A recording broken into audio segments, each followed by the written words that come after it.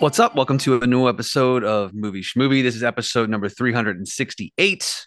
My name is Steve, one of the co-hosts, and as always, I'm joined by Right. And John. beautiful. That Mm. was brisk. Yes. Rana went in real quick on it, and I was like, "Oh, this is going to be flowing." John's Well, got that dramatic pause. viewers are going to know that he had his water bottle very close to his mouth, so I thought Yeah. he might miss his moment, but no, he stopped Yeah. pre-sip Yeah. to Got wedge it in the in. Ron. But the Ron had a little bit of a. I felt like it, Ronald. It felt like a little hurried because I think you were on your way to getting a sip of water. So just Yeah, for sure. maybe next time drink water before Steve starts talking, so that you're fully lubricated and ready to go. Okay. I'll keep that in mind, man. I don't know why I was like, You seem to be very much considering my stupid bullshit advice.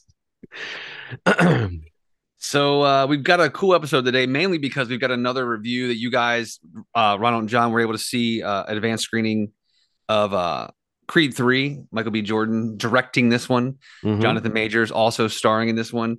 So they had a press screening this week. The two of you guys were able to see it and talk about it here in a bit on the show, which is exciting because this embargo is up early, so it doesn't come out until next Friday. insane. But I think they're probably confident in this movie and are going to allow us to talk about it a week early. So we'll get to that in a bit. And then we're going to go over the required viewing, which was my pick from 2 weeks ago, which is a movie called The Dry, starring Eric Bana. If anybody watched along with us on that, it's from 2020. I think you guys also saw a movie called Return to Seoul, which is opening. It kind of in a rollout release, but it'll be opening here in Baltimore next week as well. And then I don't know, saw something else I want to mention towards the end of the show. But to start it off, is there any news, any trailers, anything real quick that you want to mention before we get into the required viewing choice? I don't know. Not that I could think of. Yeah, I don't think so. Okay. Yeah. Nothing great. I wanted to mention one thing I saw literally before we were going to record tonight, which was that Warner Brothers announced that they are going to be showing The Flash at CinemaCon this year, which is going to be a full 6 weeks before the release. Why don't we of try to go to people- CinemaCon? Why don't we try that? You have to be a theater exhibitor. No, man, they have some. Well, then make critics it there. happen. Then make it happen. Then Oh man, it's 'cause I on see you, some Ronald. critics Let's there. go. Let's go. Well, I'm sure they're there to cover the event itself. Yeah. Maybe not. I don't know. We can look into that. But Yeah. the event itself is really geared towards exhibitors, studio show. Basically their slate for the year or for the year and a half or so to come, to kind of show the theater chains and the theaters themselves. I guess the product that they'll be able to promote. And there's a lot of history and movies being shown there early, kind of being films that studios are very confident in, especially if it's got a long lead like that. Most notably, recently, last year they did this with Top Gun Maverick, which was the kind of real first showing of that movie, which kind of just blew the roof off the place and was the start of Paramount's long marketing run for Top Gun Maverick. So it's just a really interesting note because everything that we've heard about the Flash is that it's that it's pretty great, or that at least they deem it to be, and They're bullish on it. right. The test screenings have been very, very, very high scoring. So this is just another move to really make it feel like this is kind of maybe like their movie. This is the one they're kind of putting so much focus and attention on. And, as soon as it shows there, people are going to be talking about it all over the place, not necessarily saying that in terms of spoilers, but just there'll be a very quick read on the quality of this movie. And I don't know. I think it's a really cool move. So that'll be in April. I think that one article I've read said it's just about 6 weeks before the movie comes out.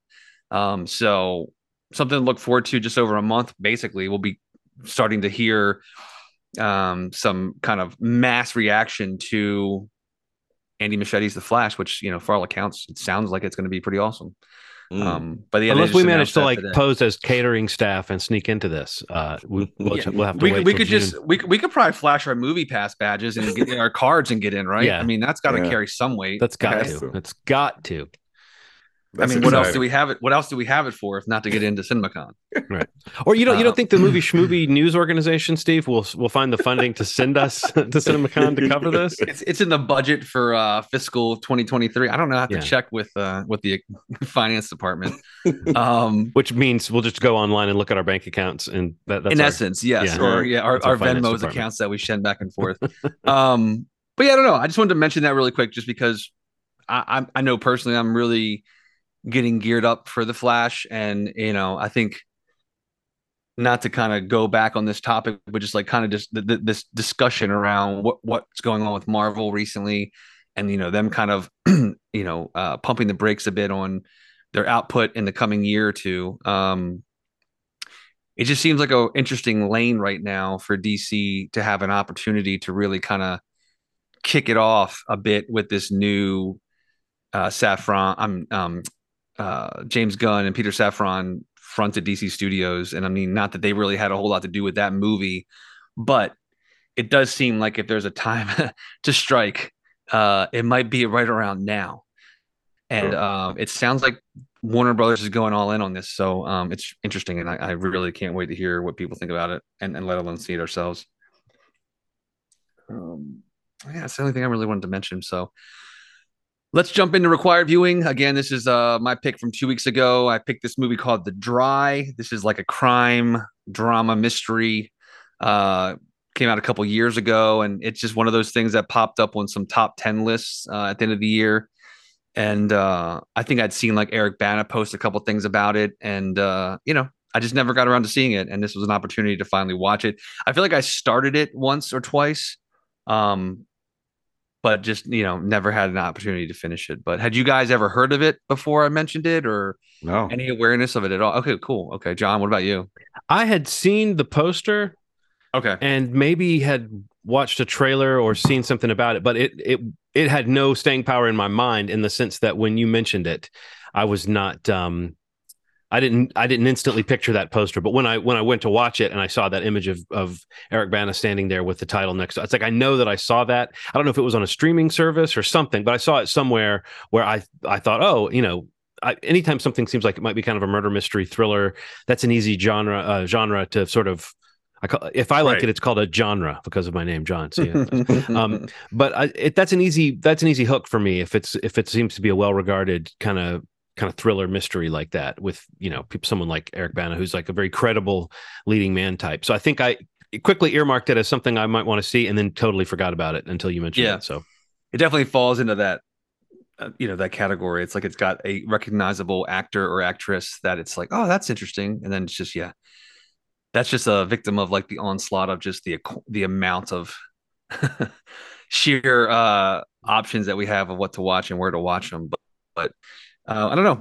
What did you guys think of The Dry? I mean, especially not having any clue about it. Well, I would actually want to open up maybe with a counter question to that, which is, how do you guys feel about Eric Bana? Like, what do you think of him carrying a film like this, having that sort of, playing the role that could be played in another movie easily by like Matthew McConaughey or Tom Cruise or something like that, but kind of like an old-fashioned leading man kind of performance, I thought, in this movie, which I'll start off by saying I think that was like the strength of the movie, honestly, was his sort of quiet strength as he went through the story, and then finding out more about the kind of wrinkles in his story and his flaws. I think that was kind of interesting. What did you think, Ronald, of that key performance?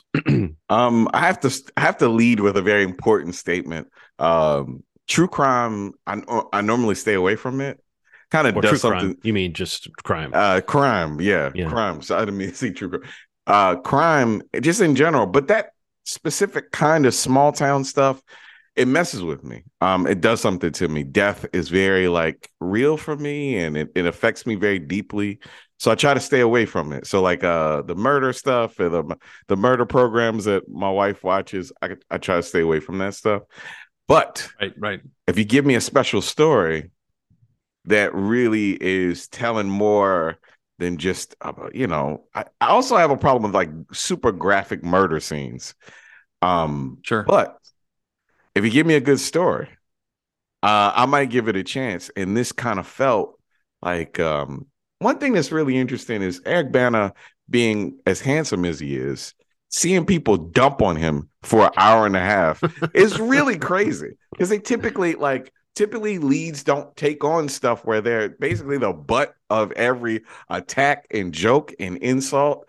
And he really takes it on in a way that felt like he really understood the gravity of, people thought that he did this thing, this heinous thing. He understands how they could think it. But well, we think it. I mean, I watching the movie, you're beginning to think it, or at least it never leaves your mind that it could be possible. I mean, I feel like the movie leaves it. That question is open the whole time until we see that final moment. But it's almost like his redemption comes in the fact that we know that what he's carrying is not that regret, but a regret for all the other stuff, because he definitely is carrying some pain and regret that we just don't really know the heart of it. Because they were so hard on him, I knew that he didn't do it. It was so weird. Like they were just like throwing dead animals on the. I'm like, oh my God, what? Yeah. What? This is crazy. But I also understand it's a little kid, man. She was young. Yeah. So you feel the gravity of that throughout the movie, the reactions, the way people tighten up, when he comes into a room. I love it. I love the acting. I thought that it was really well done.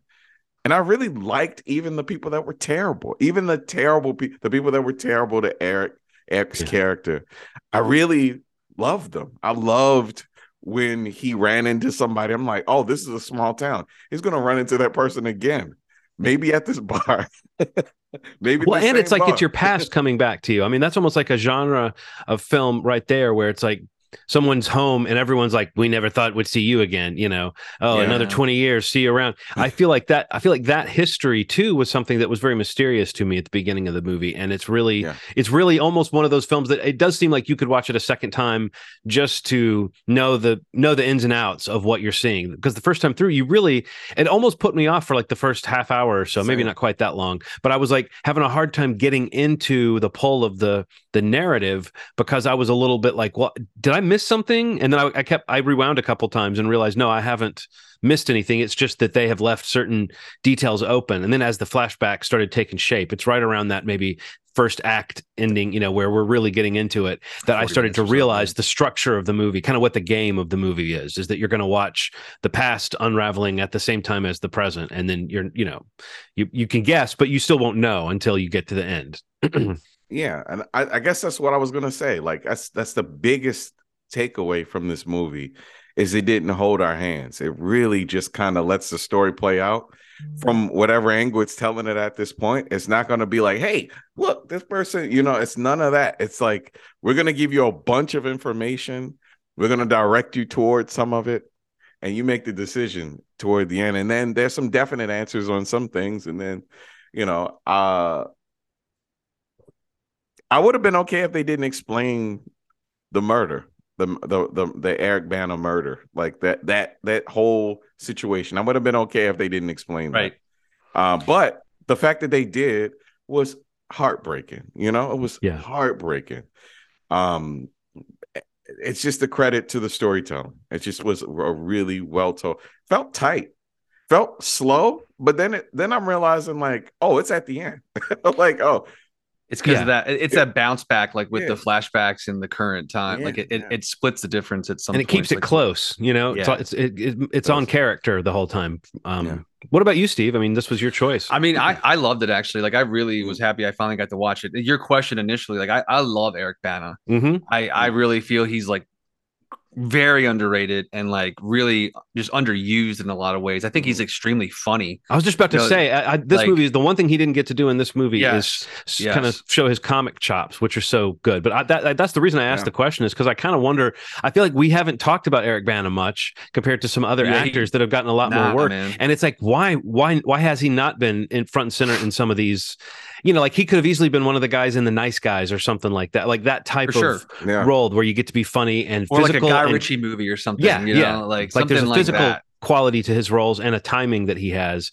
But I kind of agree with what Ronald said, because we know all that about him. It was fun watching him play this reserved guy who's very much like because he's this special policeman, everybody kind of opens up to him. Like even the cop just starts opening up to him when he meets. That guy was great. Keira O'Donnell was great. Yeah, so good. You know what he was great in that I kept picturing after this. Remember he played Schmidt in the season of Fargo, where he was like, we met Schmidt in the earlier season, and he was like this pudgy, lazy, like a middle management type cop who just wanted to do the bare minimum, and everyone hates him. But when we find out we're seeing young Schmidt, the fun was seeing that he had a little bit of heart, like that he actually wasn't always that guy who was sort of just shiftless. And I thought that was a fun performance. And so I was really watching him in this, and it was his physical. He does play nervy, edgy, kind of wiry guys who aren't like, you felt like he was about to throw up that whole time when he was in the murder scene. And throughout the movie, it feels like he's afraid of what he might have to do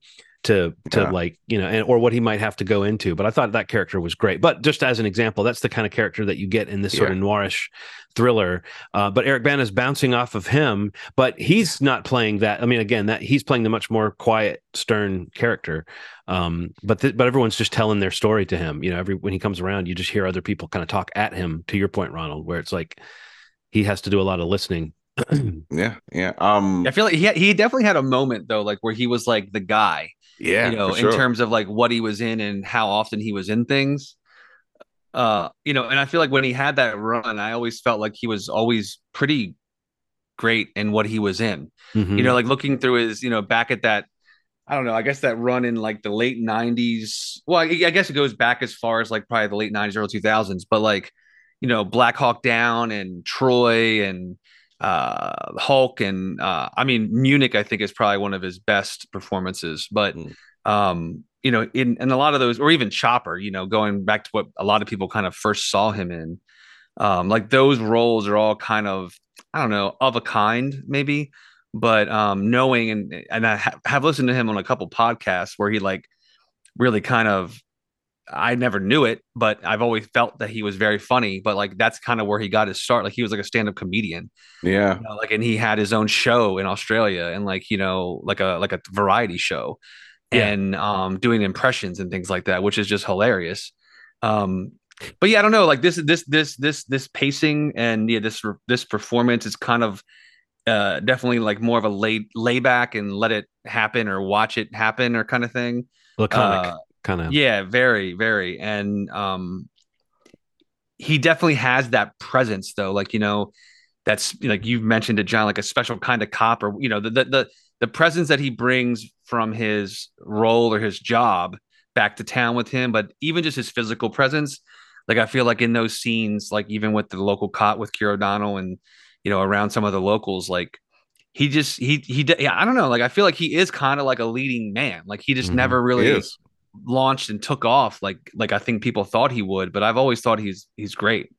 But in this, I thought he was really good, and I really liked Keira O'Donnell's really good in this, and Genevieve O'Reilly from Andor. Most people know her from most recently. She had that devastating scene with him. I thought she was fantastic in that moment. He sort of accuses her, or in the course of his job has to ask her, wait a minute, did you have something to do with this murder? And they've just had this really sweet, like opening up to each other kind of intimacy that you could tell for her may not be something she so willingly gives away, and it just shatters her. I thought she played that moment. She's like great. There's a brief moment where you see her kind of catch her breath and then decide like, wait, what the fuck? Get out of here, but like that was so brutal because you want both of them to have that moment. I guess I'm not, it wasn't a romance, but I did want them both to have that little moment of comfort from each other. And you realize that the situation is about to rip that away. Yeah. Right. Keira O'Donnell's wife, Miranda Tapsell, who plays Rita, she wasn't on the screen very much, but she made an impact on me. Yeah. It's just that those really strong people that are protecting their significant others and don't want, super strong women, really looking out for their husbands. I just felt it. I felt that I feel like we've all kind of felt that energy at some point from our significant others. Just like that protection that they have that a lot of people don't talk about enough, Yeah. I'll sing it from the rooftops, but I know what you mean. It's like there's this sense that like you've got some, it's also witnessing someone be a mother and realizing then, oh, she's been doing some of that mama bear stuff for me, whether it's something I've thought about when it was happening or not. But yeah, you do. I think that is something that you notice in your mate. But I thought the same thing, Ronald. She was a really cool, like, seeing that he had her kind of backing him up allowed you to understand how this kind of skittish guy might survive this world. There's a scene with Keira O'Donnell that like jumped out at me when he snuck up on Eric Bana. Mm-hmm. Oh yeah, God, like in the hallway, like he got the drop on him, and he's like, "Why did you not tell me about it?" I love that because it's like that was a great moment.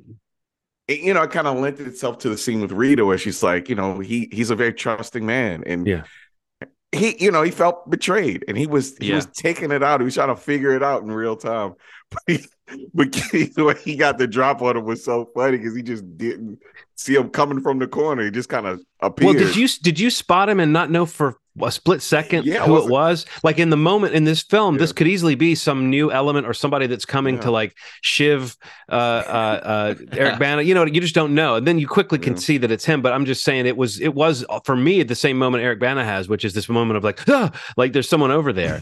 But I like the way he was kind of scared, but instantly is like, oh no, it's him. But there's still a moment of like, okay, that like this past is catching up with him, and you can see that it's very painful to him to have to like feel like he was deceiving somebody that he's got.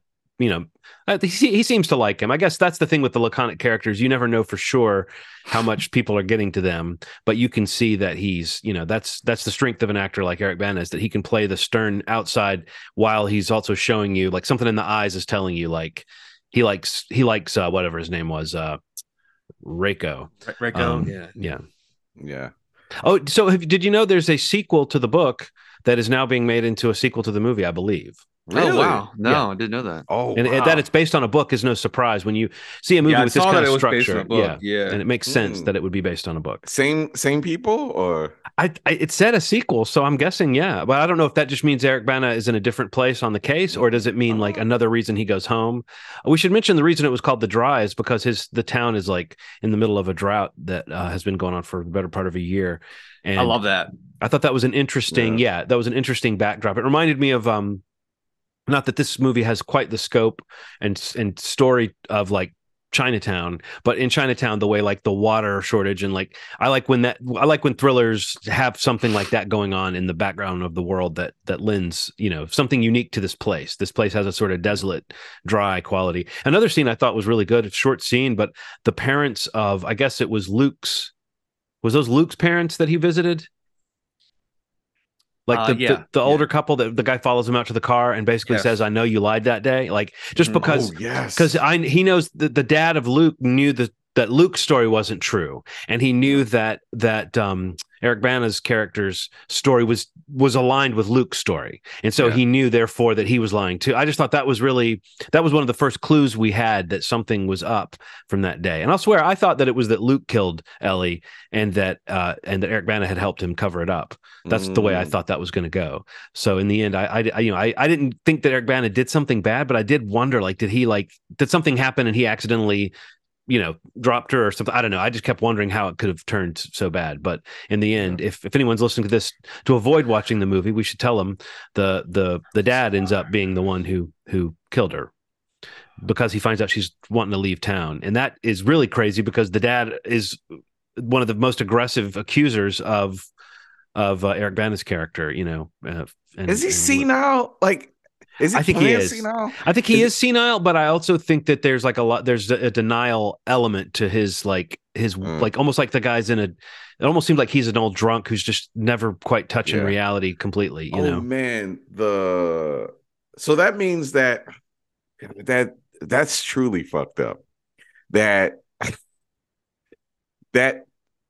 the thing that bothered me the most, that stuck with me the most, was that scene when they find the body and he kind of howls. He kind of falls to the ground and howls. Yeah. That hurts. Now I'm thinking about, like, he was faking that. Yeah. Right. Or his guilt and pain was coming out in that moment, and it was hard to sure. Right. I mean, I'm not trying to give him credit. I'm just saying it's an interesting thing because he could be either thing. It could be what have I done that's coming out, and it also could be him going, "Oh my God, it's a total fake performance." Right. And if Eric Bana kind of knew I don't know. You wonder because he's standing up on the hillside watching him do that. Remember, we see him up there. Yeah, yeah. So I wonder what he knew about, what had happened. And we haven't even mentioned the other murder is like this other crazy money embezzling thing where this kind of wormy guy is responsible for it. That was crazy to me. And then he tries to set himself on fire. That really went to some wild places. But even that was filmed in a way that wasn't spoon feeding you what was happening. Yeah. You had to kind of put together once they were at the hospital, like who had been hurt and what had, and everyone survived. But luckily Eric Bana is still pretty. It was sneaky the way that he came into that situation because you're like, okay, he's gonna be like his assistant, like the assistant that's outside of the law. That he's going to be the guy with the wait a minute, I found the file. You could tell that actor was going to come back into it though. His earlier scene, it felt like he had too much of a hairdo and too much of like the costume department gave him too much of a thing to not need him. Because I wondered, was he famous? I was like, is that some Australian guy that I just don't know? Because he seemed he had too much character just to be the guy that's in the one scene. Which I'm glad that my instincts were correct. But no, that was that whole plot was crazy. There's a bunch of like really good acting. Okay, last thing I'm going to talk about when the firemen got beat up and they were in the back and they basically found out that those two were dating, right? That the two guys were together. That the doctor was dating Eric Bana's reaction. He's just like, yeah, it's fine. Like, I'm fine with how you. This is what I'm worried about. I'm worried about a murder. This is right. Your relationship isn't the least of my concern. But he played it in a way that was so like subtle, so like what a friend would do. What a friend would do. If they're helping somebody, it's fine. Like that's it. I'm not going to stop being your friend tomorrow for you telling me this. I just love that. I love that scene. And Eric Bana played it really well. He could have been kind of like too. Oh no. Right. Well, it's back to that laconic thing I keep mentioning, but it's like that character doesn't give you too much, and as a course of that, he's not giving other characters in his world too much either, And so you see how in some ways he's kind of stunted and closed off, but in some ways you appreciate that someone like that just basically keeps it together, and that if he did have this dark secret, he at least I don't know. He's not like a toxic. He's not one of those. He's not going around cracking heads and being toxic. He's actually a pretty stabilizing force in the story, but we don't quite know how much to trust him ourselves until we get to the end. Yeah, for sure. So no, I enjoy it. Circle back on your comment, John. So there is a sequel, and it sounds like it maybe is already done. Okay. Wow. It's called Force of Nature, and it was filming in the summer of last year. And something to note about The Dry, I guess the reason they could make this sequel to the book series into a film was that The Dry was, what did it say? The top 3 films in the country in Australia for the first 5 weeks, which is a pretty rare feat for like a locally produced film. Right. But that it was it finished with a $20.1 million local box office haul, making it the biggest independent Australian release of 2021. Wow. Behind only Hollywood-backed Peter Rabbit 2. Which made $22 million. So the COVID era box office for Australia, it's the 5th highest grossing film. So for a movie, locally grown, shot everything there. This movie was a big hit there, at least. So I mean, I guess that's kind of where we're at in terms of a sequel. And in the sequel, it looks like Anna Torv is going to be playing one of the characters, which is a nice bonus. No, she's always great. Yeah. So the movie's in post-production now. So I'm guessing, at some point this year, probably later this year, we might see this movie. That'd be awesome. I didn't even realize it was a sequel to it. But yeah, I definitely would recommend it if you can find it. I think I said last time it was on, I don't know where you guys watched it, but I know it's available through the Showtime app. If you have Showtime, that's where I watched it. But video on demand channels and everywhere else, but you can check it out there. Maybe before Force of Nature comes out, you can watch it. Yeah, it's like a premium priced rental, but I think it's well worth, especially I think it's worth it. Yeah, it's like $10 or whatever Google Play, and then it's $12.99 on Apple TV. So I mean, it's it's priced like a movie ticket. Sure. But you could probably have a nice enough television that you can imagine that's what you're having is a movie experience. But it's I definitely think it's worth sitting down and like if you are in the mood for that kind of adult drama / thriller type film that's going to not insult your intelligence. I think this is that movie. Yeah, sure. All right, who's up next? I'm up next. Okay, what we got? I'm going to throw back to when we started this thing. I think it was the kickoff. Ronald sort of started with an outlier. He started by breaking the rules because he made us watch all 6 episodes of a British television show, the season 1 of The Responder. And that's always kind of rung in my head is like, well, it wouldn't necessarily want to give us 6 hours again in a week. But then I thought, well, some shows aren't an hour long. And there's one show that I've actually been wanting to rewatch recently. We've probably talked about it on the show over the years, but I don't know that we've ever really done a segment on it.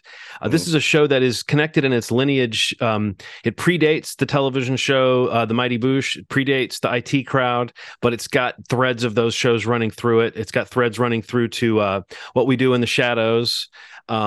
And I just am really in the mood to revisit Garth Marenghi's Dark Place, which is a good pick. Which is a 6-episode show that was 30-minute episodes, and I just think that it's such a fun concept. The idea is that a Stephen King or Dean Koontz like writer in the 80s had a television show that he produced, and now it's being like you're seeing like the presentation of this like 6 episodes of this. It's a silly show set in a hospital, but every episode is kind of a self-contained supernatural mystery, but it's made to look like a cheesy artifact of the late 70s, early 80s of British television as presented by this pompous writer who, likens himself. He says, I don't think of myself as a writer. I consider myself a dream weaver, and so it's introduced by him and his agent, I believe, played by Richard Ayoade, who is hilarious in this show as Dean Lerner, I believe is the character's name. I'm kind of pulling all this from memory. I have not sat back down, but I just have been in the mood to revisit it. And I think it's out there. It seems like it's pretty easy to watch. And like I said, it's 6 half-hour episodes, so it's just like watching a long movie. So yeah, Garth Marenghi's Dark Place is my required viewing for next time. It looks like it's included with Amazon Prime Video. The first season is on there for you to have that. It's like one of my favorite shows ever. It's one of those great British shows, isn't it, Ronald? Like the way British television can be so creative and so based on a particular comedian's style and so experimental, and they only have to go for 6 episodes, and they usually get to control the whole. I don't know. It's the creative control and quality control involved in only producing 6 episodes is so. I don't know. I wish more American shows could do that because it seems like it lets the whole thing stay kind of. You don't get as much material, obviously, to chew over, but it's usually more consistent, and you feel like you had a good meal when it's done. Yeah, man. Big sounds fun. Just add it to the queue. All right. So why don't you 2 talk to us about Creed 3? You feeling strong now, Ronald? I am feeling strong. But stop punching me in my fucking shoulder. That's apparently that's if you go to work on a guy's arm. I don't think I've quite seen that in a boxing movie before. It is the dirtiest thing you could do. It's so dirty. I just don't see it in boxing, and you get points. Like it's so dirty. It's such a Creed 3. Jordan, Michael B. Jordan's directorial debut. Yes. Wowzer. We got access to it. We got to see it early. We poured one out for Steve. We poured one out for you, man. There's one more press screening. You think about going to that one, Steve? How you feeling? No, I'll be at Disney. You're going to Disney? Okay. Yeah, he'll be at Disney. Oh, too bad. That sounds so fun. Here's what I'm gonna say. If this is the first thing I'm gonna put out there. I liked it so much that I'm probably going to try to go to the next press screening if I can go. Oh, cool. Yeah, that's the first thing I'm going to say. John, what'd you think about it initially? I had just caught up and watched Creed 2 the day that I went to see Creed 3. So I had come out, I had enjoyed Creed 2 and thought that was good, but serviceable, not as good as Creed, but had some moments that were really nice and I thought was filmed beautifully. but I guess so. What I was coming into this with, knowing it was Jonathan Majors playing the antagonist of this film, and knowing it was Michael B. Jordan directing, I guess I was kind of looking forward to seeing how those two things panned out. Like how does Michael B. Jordan put together this movie after being the focus of this franchise? And also Jonathan Majors is somebody who has become one of my favorite actors to watch because he's so magnetic and he does so much, but he usually does it with a point and with some taste. And he loves throwing all these flourishes into a character like Kang that we just saw last week in Quantumania. I was really looking forward to seeing him do something more grounded and build a character, in that sense. And so I think those were the two things that I was going into this movie thinking was, I wonder, and also thinking, I wonder if it's going to be better than Creed 2, just because, like I said, Creed 2 was perfectly good, but it just reminded me, and I said this before we watched Creed 3, Ronald, that like the Rocky series into the Creed series, which we can kind of consider one big mega franchise, it is one of those sort of consistent. I mean, I don't know that I've seen, there might be a couple of Rocky films that I haven't seen, but it feels like a more consistent franchise, just in the sense of there's a formula, there's a certain kind of heart that it has, there's a certain kind of way of framing a boxing match that these movies have. So having seen Creed 2 and liked it a lot, I was really going into this one going like, all right, I hope this one cinches the deal and does something a little more emotional and a little more powerful. And I think it did. I mean, I easily think this is a superior film to Creed 2. Maybe as good or better than Creed, the first one. I don't know. I just think the heart of that relationship between Damian Anderson, Jonathan Majors' character, and Creed in this film, it's so good. Like there's one scene, Steve, of them sitting in a diner having a meal together for the first time in years, these old friends. Right. And it's a fantastic scene. Like both guys are given every little bit of nuance and juice to these two characters who are kind of feeling each other out after, and one of them has one agenda and the other one has a different, you know the scene I'm talking about, obviously, Ronald. It's a great moment. And it really made me think, that's great when you can leave a movie and what you're thinking about is like a quiet moment of just realistic acting between two great performers. Like Michael B. Jordan, he's so pumped up now. You sort of forget that what made us love him in the first place is that the guy is a great actor. And I'm not saying that's not on display in some of his more muscly roles. I'm just saying that this is like, I thought he was fantastic in this movie. Yeah, that's one of the things you'll take away from it. Sure, man. Like Jonathan Majors is skyrocketing in this movie. He is electric on the screen. But the only way that this works is if Michael B. Jordan carries the emotional weight of it, right? One of the things that the thread of this is kind of survivor's remorse.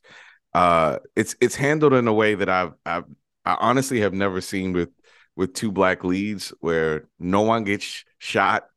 I mean, sure, it involves guns, but no one dies by a gun. The issues are handled with nuance, believe it or not. Like Keenan,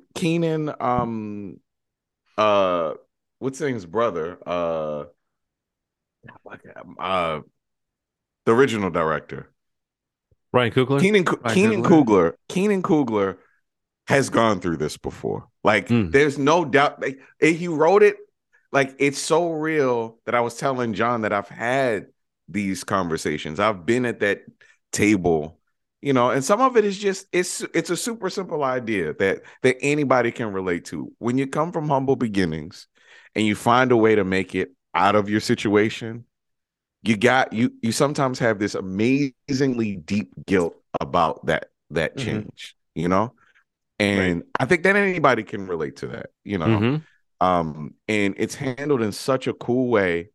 And Michael B. Jordan's directing is just, it feels a little like shorthanded at some parts, a little weird at some. One thing I will complain about, I have to complain about this, is the last fight and the way it's shot.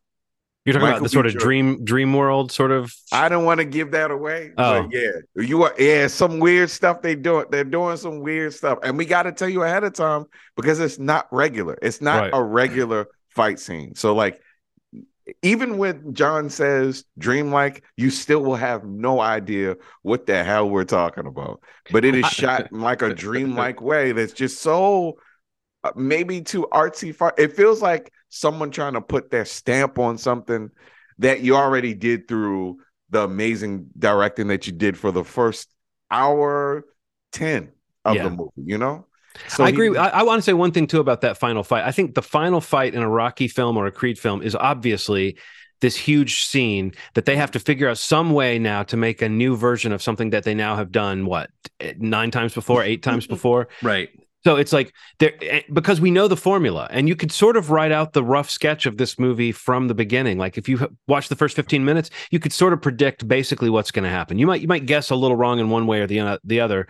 But I think that what we're talking about, that visualization of the fight, it is an attempt, Ronald, to bring something new to something that could feel basic and formulaic. I think it's the reason why I think it's worth mentioning is in relation to his directing, though, is because it is almost like a rare stumble step for this movie, because it feels like it's a lack of confidence in the drama of the situation, that you need to present it in a different way rather than just doing what they've always done. And up to that moment, some of the fighting in this movie I thought may have been directed in a more exciting way than Creed 2. I wasn't really sure, but that was something I actually worried about with this movie, was with Michael B. Jordan being a first-time director, are we going to lose some of that like polish and sheen that the previous two Creed movies had? But the second Creed movie was directed by someone whose name I mean, I don't know. It's Ryan Coogler obviously did the first one. The second one's kind of built on the template of the first one, but I feel like this movie feels more like a director's movie than the second one did. Like it actually feels like, with touches like that, some of which work for me and some of which don't, but at least with touches like that, you feel like Michael B. Jordan is doing something as a director. And outside of a few little things like that, I felt like, oh wow, I wouldn't have known this was directed by an actor. I don't know why I feel like there's certain marks of a movie that you can sort of feel when an actor directed it. There's a certain like, sometimes they do kind of showy things with a camera that feel like this is a pretty good director's idea of a cool camera move, but it might be something a real director, a more studied director would smooth out and maybe would not do gimmicky shots or whatever. Yeah. But this movie's not gimmicky, and it doesn't overly focus on Michael B. Jordan's character the way that you would think a Vanity Project would do. So I think, what you're talking about, Ronald, is a weird moment that like it's one of the few moments that kind of take you out of the human story. And I think it's an attempt to bring you further in, which is kind of an odd thing, but the choreography is great. I mean, outside of moments like that, I think there's some really good, like Jonathan Majors is so interesting to watch. He just does things that I don't know if I've seen someone do in one of these boxing movies before. Yeah. It's not just punching people in the arm. Yeah. His fighting style is nuts. One thing I will say, cause they're probably people that are wondering, hey, I've heard the rumors. Sylvester Stallone is not going to be in this movie. He was sad and disappointed. What makes up for that energy? Wood Harris. Wood Harris steps up as Duke, but he's kind of like a old grouchy version of himself. Steve, it feels like they aged him up. It feels like every other character is just kind of playing, like Tessa Thompson, Michael B. Jordan, they're just themselves. But with Wood Harris, they went ahead and decided he's older now because he's like got the gray. And then they flash back, and in the flashback, he looks like the other characters are kids, or Michael B. Jordan's a kid. But Wood Harris looks like he does just kind of in Creed 2, sort of. So it kind of feels like they retroactively decided in this movie. Now he's old, but I do think he gets to play a little bit of grumpiness in this movie that I thought was kind of half funny, and half of the time he's kind of the voice of reason, don't you think, Ronald? Like he can kind of see the train wreck coming from a mile away. He's the audience. He's like, you're old, you're slow, you're dumb, you don't know what you're doing. There's a lot of that, but it's like Wood Harris. You know what it feels like? Some of the moments on The Wire where he was being kind of a slick, cool person, but like dialed up. It's like, this is if he's out the game and he's so good in this, man. Yeah, he really is. He's so good. So much so, Ronald, that I'll echo what you're saying. I sort of thought I missed Sylvester Stallone, but then I tried to picture where he would have been in this movie, and it would have been, I mean, I was glad this movie didn't lay it on too thick. I was glad this movie clocked in at around 2 hours and not 2.5 hours. So it's like, I don't know where you would have fit in Sylvester Stallone's story or an arc for Rocky. And so to me, it feels like keep a character out of a movie rather than just give him a token cameo. You know what I mean? Yeah. But the notion that he's now walked away and would never do it again, that's sort of a bummer, because it feels like if you did there are characters in this movie that are coming back from previous movies that you might not expect. And I like that idea that there's this little Rocky / Creed universe that you now have a ton of characters you can pull in, using the Ivan Drago in the second one. So it's a bummer if Sylvester Stallone really feels hurt, but I feel like Creed 2 gives him a really great send-off moment. I don't know if you remember that moment where he's sitting he's in silhouette in the foreground, sitting, looking up at the ring, and Creed has just won, and they're all lit up and nice, and it's like a painting. He's silhouetted, and he kind of straightens his hat.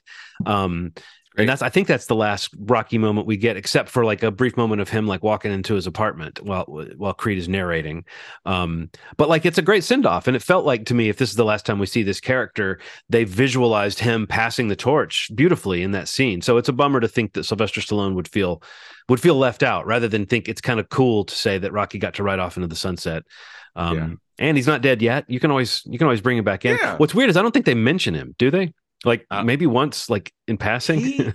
I think they in pass. Oh yes, he did, because he mentioned that Rocky took a chance on Creed. Oh right.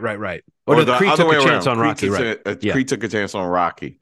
But yeah, he kind of casually says it once or twice, and then you don't hear about him again. So you will get your fill of grumpy energy in the form of Wood Harris's Duke character. He's so good, man. I had an issue with Tessa Thompson sometimes. Man, there's something about her. I can't, like, she's one of the few good people that I like that doesn't convince me that much, and she definitely has, she puts a little too much of a spin on her lines or something. She just doesn't feel like she's quite in the same universe as everybody else. Her Philly accent in the first one was horrific. The second one, she kind of slowed up, but she tried to do it a little bit. And now she's just like the way that Madonna moved to London and now she has a British accent. She has kind of like that famous accent. It's just like what wealth brings you, And I honestly thought she was supposed to be like have like West Indian or like Jamaican descent or something. I didn't know she was doing a Philly accent. When I watched Creed 2, I couldn't remember. Wait, where's she supposed to be from? So yeah, but I mean, I think that her British accent as a Valkyrie in the Thor movies is not that great either. We just like Tessa Thompson. She's one of those people. Steve, we were talking about this. It's like, people that we love that aren't great with accents. If you start thinking about it, there are some great actors that just do weird accents. Like Anthony Hopkins sometimes will pull a really weird accent out. Ewan McGregor's American accent is very much like, hey, hi guys, I don't know what's going on. Hey, I'm from America, just like the rest of you, And it's just like, sometimes great actors just don't nail it, but it doesn't mean they're not doing a good performance. I don't know. It's a funny little difference. It's not always about mastering the accents. So right. It's me, Ewan McGregor, the American. So funny. Oh shoot. But yes, I guess we're saying go ahead, everybody. I mean, I feel like already. If you love these movies, this is another. I mean, Steve, what do you think about that? That this is just kind of a solid franchise that, like, you kind of know what you're getting on some level, and it usually pays off. It usually has some moment of heft or emotional payoff, at least. I mean, for sure. I mean, I think across Rocky and Creed, whatever comes of the future of the Creed franchise, or you mentioned Drago. I think they're supposed to be doing like a Ivan Drago spinoff thing, but I mean, yeah, I think across this whole interconnectivity of a Rocky, Creed, Adonis franchise, it's the kind of thing where like, yeah, I'll see every single one of them, especially loving Creed and Creed 2. I'm very excited to see this one. And obviously the Jonathan Majors factor he's like the moment right now, he's like the guy right now. And I love it. The reality of like, back-to-back weeks or within the span. I saw somebody comment like in the span of 3 weeks or 2 weekends or whatever it is that like he steals the spotlight from the two leads of big, tentpole franchise movies. Yeah, man. But yeah, I don't know. It's consistent. I mean, these boxing movies are great. I mean, they focus a lot on character stuff. They have great fight sequences and, there's a sentimentality to these movies, that I think works really well. And I think there's like a different kind of vibe with the Creed franchise. And I think it works for today a lot better than Rocky would. Right. And, totally. I don't know. I think it's very bankable, and I'm glad to see that you guys both seem to really enjoy it. Oh, we didn't mention his daughter. Oh God. So great. Okay, this is the last thing, man. The daughter. Well, there was actually one other thing I wanted to mention, but yeah, mention the daughter because this is incredible. Mila, the daughter, Mila Davis Kent, who plays Amara Creed, is just a force, man. She is the emotional strings in this movie.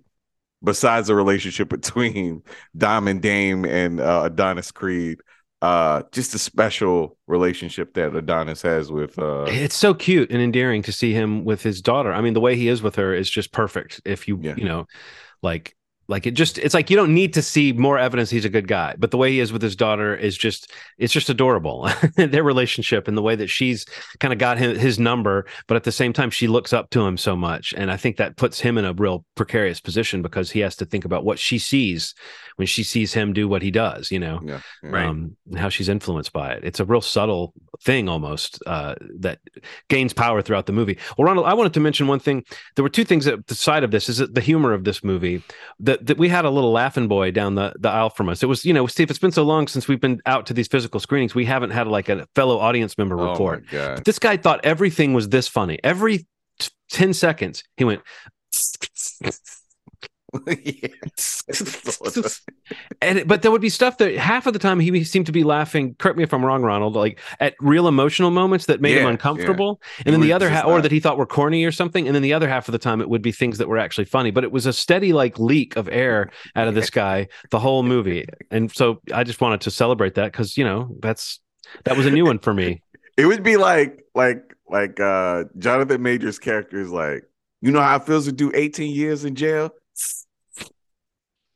What?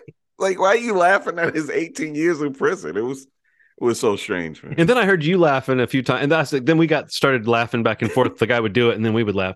But the other thing, I was speaking of the humor of this movie. I heard you laugh at a couple moments that I laughed too, Ronald. And I think what we were laughing at was something Jonathan Majors does with his face when he's like watching somebody, and his eyes are like half closed. He's like blasé, and he's got this sort of like. Yeah. You know what I'm talking about? We laughed at there's 2 or 3 moments where he's like watching somebody and he's figuring out what he's about to do. And he's got this kind of like, almost like he's going without doing that. But it's just something he does. There's like a little sideways. But I wondered if I just wanted to catalog that moment. Was that what you're laughing at in those moments too? Was just something he's doing with his face where he's like, how would you describe that look? What is that look? I don't know, man. It's just like he had a clear objective from the moment that he saw Adonis Creed. Yes. And it just continues. And there's a point where the last fight where I swear he morphed into Mike Tyson. It's like his face got, like, if they had a biopic and Jamie Foxx didn't play him, I could see him playing Mike Tyson. He just kind of lost his shit and his face was kind of like, rah! The way that Mike Tyson used to lose his shit before he knocked somebody's body into an eternal sleep or bit their ear off. Yeah, or bit their ear. Yeah, but it's a special movie, man. Yeah. Check it out, Steve. I certainly will. What else? You guys go ahead and keep going. Return to Seoul. What was up with this one? Well, this one's been on your radar for a long time, right, Ronald? So let's why don't you start us off? Let me look up the director's name because I don't want to probably mess it up, but I'm not gonna. Davy Chow. Yeah. Davy Chow and Park Ji Min is the actress who plays Frederica.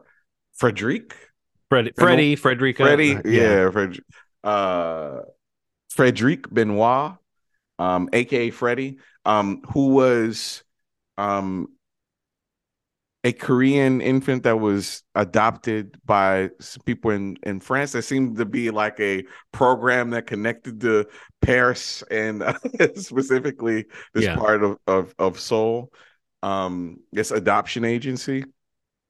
And it really takes place a couple times during her life, like these kind of fractions of her life.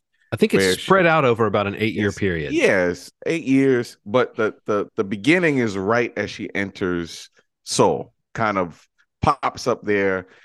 And I think there's a force kind of maybe bigger than herself that's kind of pushing her toward it to look into her family's background and, where she comes from. But we see that she's making these decisions to visit Seoul and to look up her family. She makes them in a very like blasé way. She's very she's being very impulsive about it. And I feel like it's interesting that the movie finds a way to comment on it by saying this isn't really how people do this. You know, people don't usually put themselves through these potentially emotionally traumatizing experiences without like getting ready for it, both visiting your home country for the first time and seeing your biological parents. Like, I feel like the movie made a subtle point that she kind of went about it wrong for her own mental health and without really thinking about what she was doing. But it's hard not to be sympathetic to her story as it unfolds. And that's the first visit. And then she comes back, right? Like it's 2 years later or something. Yeah, she comes back a couple times, and her relationships to people are very different every time that we catch up with her. She's almost being a different person every time we see her. Yeah. And one stage she kind of morphed into her significant other. Like they kind of became this symbiote sort of force where they were like kind of mirrors of each other. Mm-hmm. So yeah, it's really about her journey to figure out who she is as a person. And that is through relationships and people seeing her relationships and commenting on them, and maybe how her connections may be related to her lack of connection to her family. And as she gets closer to her family, as she discovers more, her relationships get a little closer. She becomes a little more considerate. She pays more attention to people. It's a special sort of thing. And then you realize that there are forces beyond your control that are kind of working. And some of them might be in your favor in a really cool way. Really, there's a moment where you realize that something's been happening in the background that it could only have come from love and sympathy for this person in a very distant way. And yet the feeling we're left with at the very end is, like constantly adding fuel to both of those ideas. One is that you can never really reconnect, you can never really go back, and the other is like that if you're on the quest to find yourself, the answer could always be kind of around the next corner, or if not the answer, but like some amount of peace should perhaps come. And I think that we see her as having found a little bit of peace at the end, but it's not a movie that resolves. It's not a storyline that really resolves. It's not a traditional plot line. She's not a character that's real easy to relate to at times. At other times, I think just her basic humanity makes her relatable, but she's very closed off and kind of sarcastic, and she really, like you said, Ronald, she slowly starts to open up to people around her and accept the damage she's doing. And to accept that she's not a fully formed version of herself yet. Like that realization I was talking about how she kind of jumped into this soul trip and visiting her biological family, like those things were very impulsive, and only later is like you witness how she kind of changes her ways of going about things when she realizes that she was maybe being too judgy and too impulsive. But it's still very subtle. Like what we're describing is really like two different ideas of what you can pull from this story that really just presents these scenes without a lot of commentary, without a lot of the camera telling you what's good or bad. And you can go from totally knowing what she's thinking to wondering what the heck is going through her mind in one shot. And you mentioned her up top, but the performance by the actress is amazing. It's pretty incredible. As Freddie. Now, one thing I heard was that I've been following it for quite some time. The director in Park Ji-min, who plays Freddie, she basically retooled the whole script. Mm-hmm. This was a man who wrote a story about a woman who was a adopted person that was in Paris. He had none of that experience. So apparently the script didn't reflect her experience or any woman's experience. So there was a lot of like retooling. So she helped essentially rewrite the script almost in real time. And it seems that like that relationship that she had with the director really proved to be a success, because it feels special. It feels like a special movie in that way. So yeah, and it is one of those movies where it is the character. Like you're really following her, and she's kind of the only emotional through line you get. You'll see other people that feel like they're about to stick around or be part of her journey in a more significant way, and sometimes they're around for a few more scenes, but it's really about her moving through this life and moving forward, where she seems to be as likely to like crash in an alley after having too much to drink one night as she does to like make a plan and have like a successful career, because she clearly, it's in the middle part of the movie, she's working in these these kind of strange circles with like an arms dealer and I don't know. There's I think it's an interesting storyline, and I think that whole thing about like an adopted person's experience is one that the more and more that I learn about it in just in life, the more I realize that we don't really understand what that person's experience is. Like we've seen so many films where someone's orphaned or someone's adopted, and so much of that's about like the idea of like, oh, at least they found a better life, or this person back home couldn't help them or whatever. And you think about how just you don't ever start to think about what's wrong with our society, what's wrong with our world, where people would need to put up a kid for adoption. I mean, obviously some people want to do that, but I mean, even saying what I'm saying right now, I feel like I'm stepping out of my depth into these areas of intense emotional reality for some people, and that for the rest of the people is like fodder for fiction. So the notion that this movie started out as a less genuine version of that and turned into something more genuine, I really feel the vagueness of what I'm talking about in this movie. Like she's not really, like, you see that she clearly had loving adoptive parents, but that doesn't answer every question for her. And it doesn't mean their intentions are pure. And then her parents, her biological father, is a mess, and there's not a whole lot for her to hold on to in the world. Not that as a person who stayed with their biological parents, you necessarily have to have an easier time of it. But I just think there are questions about the world and your place in it and where you come from that, I don't know. I grew up with answers to those questions, and I have to say I don't know what it's like to search for those questions. And so I think this movie did sort of touch. It felt like it was touching that experience that was a little bit outside of mine, and that the inscrutability of this character might be partially because she was formed by this trying to forge her identity in a situation where she doesn't really know what that means. But like in the movie, she seems very confident. I'm French, I'm not Korean. She seems kind of in denial about her biological history. But that's not where the movie leaves you. It doesn't leave you with the idea that she's totally separate and clear from that. You know what I mean, Ronald? Like it doesn't leave you feeling that she knows that either. So I don't know. Yeah. It's a beautiful movie that it really is. That doesn't really, if you're looking for an answer at the end, nah, but it's an amazing journey. I really enjoyed it. So. Yeah, Return to Seoul. Well, Steve, since you didn't see Creed 3 or Return to Seoul, why don't you give us quick writs from Steve Ritter, and we'll find out what you've been watching lately. I really just wanted to mention this new movie on Apple TV that I was excited to see. I didn't get to see it in the screening options that we got for it, but I finally caught up with it this last week. It's called Sharper. Okay. It's got a pretty great cast. It's Sebastian Stan is in it, Julianne Moore, John Lithgow, Justice Smith. Oh, that's the name of that movie. I wasn't placing it earlier when you mentioned it, but yeah, I've seen that trailer a million times. It looks great. Yeah. And I mean, it's kind of like a con, drama, grifters, who's conning who's in on what. But it does, I thought it was really good. I mean, like I'd heard a couple mixed things about it, but I think it's very well paced. It kind of is the approach to the movie as it kind of breaks out the story that we're watching with these almost like chapters where you're following one of the 4 to 5 main characters of the movie. So like as we jump into each character's story, we're kind of it's kind of patching the story together in pieces that we miss in someone else's story. But yeah, I think everybody's really good in it. I know Justice Smith has been coming up. This last year he was in the last Jurassic Park movie, but I know he's been in a lot of the clips.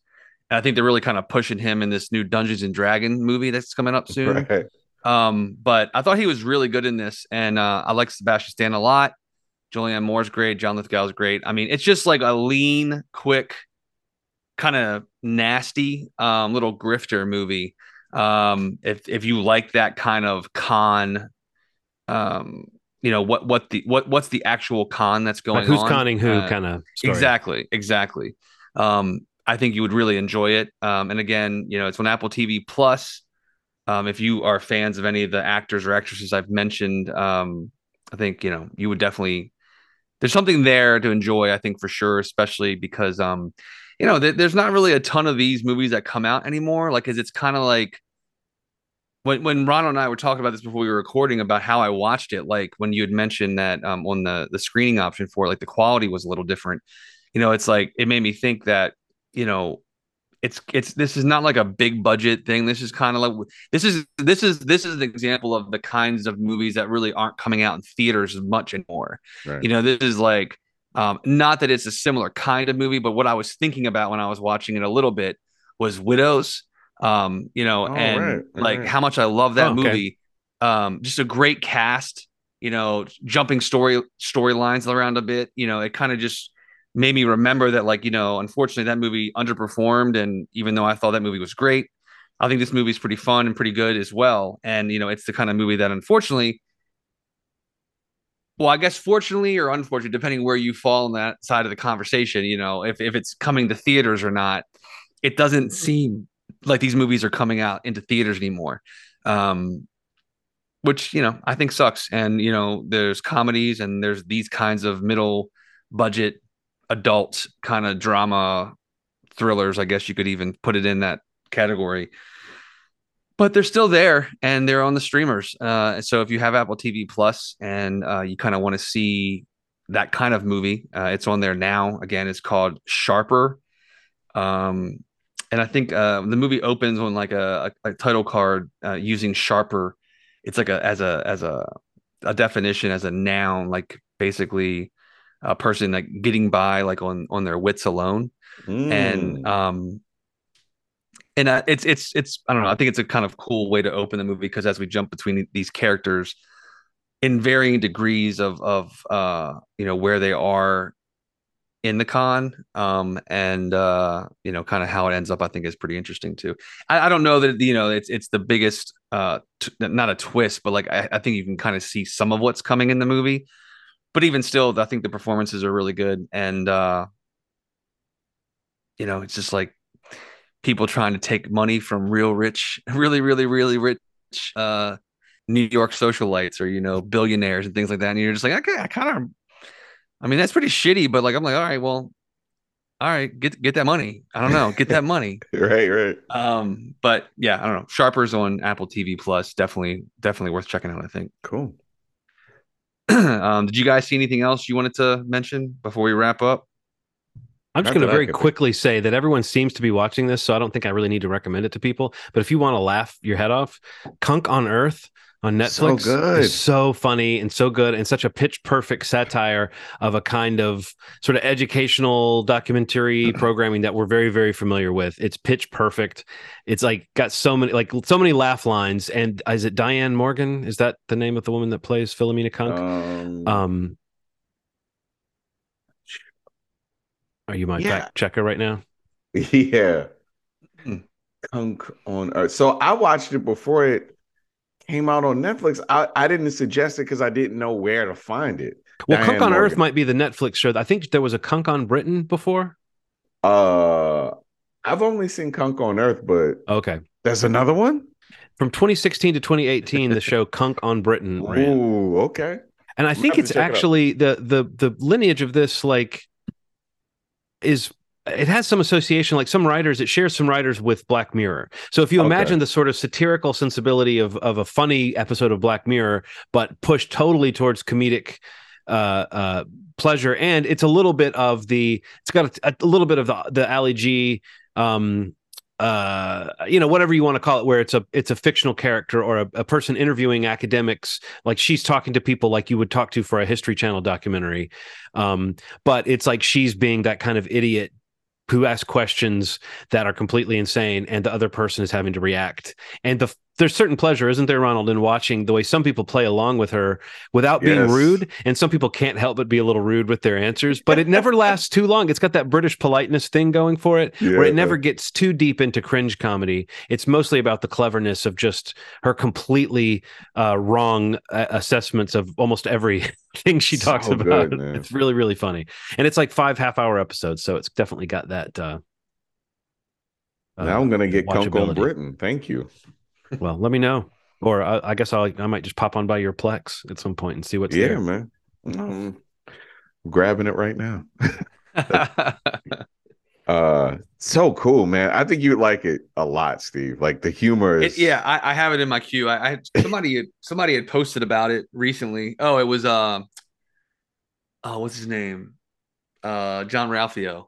Why can't I remember his name? Okay. What's his name? Ben Benny Schwartz. Schwartz. Schwartz. Benny Benny Schwartz. Schwartz. Benny Schwartz. Benny Schwartz, yeah. Yeah, he was raving about it like last week on Twitter, and I was like, I haven't even heard of this thing. And yeah, when he usually goes on his rants about what he's watching, I'm like, okay, it must be pretty good. Right.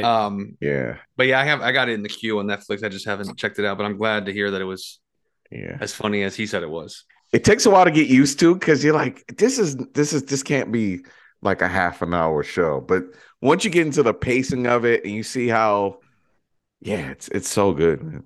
Like they almost blend into the next in a way that you feel like, oh, let's just watch another one. Oh, well, let's just watch it. And then there's, then you're done in 2.5 hours. But no, it's just got that British comedy. I mean, we're about to get that next time when we talk about Garth Marenghi's Dark Place, but they just have a knack for like nailing a concept and letting it breathe, and that's it. Like it doesn't have to be a thing that supports 20 episodes a year and then turns into like, well, we're going to try to get 8 years out of this. Even though American television has moved a lot towards that British model, I feel like in recent years, you don't see those long seasons and you don't see as many shows making it for super long runs anymore. But I still think the British model feels like there's something artistically intact about these shows when you see them. Right. All right, cool. Well, that's an episode. Just as a reminder, so next week we'll be skipping a week and we'll be back on the 10th. But just to recap this episode, both Creed 3 and Return to Seoul, at least here in Baltimore, are opening next week on March 3rd. Creed 3 goes wide. Return to Seoul is kind of in its rollout, but it'll be here in Baltimore on March 3rd for its release here. And if you want to check out Dark Place, John's pick for the next episode, again, it's on Amazon Prime Video if you have that, if you want to watch along before that episode comes up. Movieshmovie.com is the website. You can go there to listen to past episodes or to subscribe to the podcast in your pick of the podcast platform of your choice. And if you want to watch the video version of this podcast, you can go to youtube.com/movieshmoviepodcast and subscribe there as well. Again, we'll be back in 2 weeks. And as always, you've made our day. Thanks.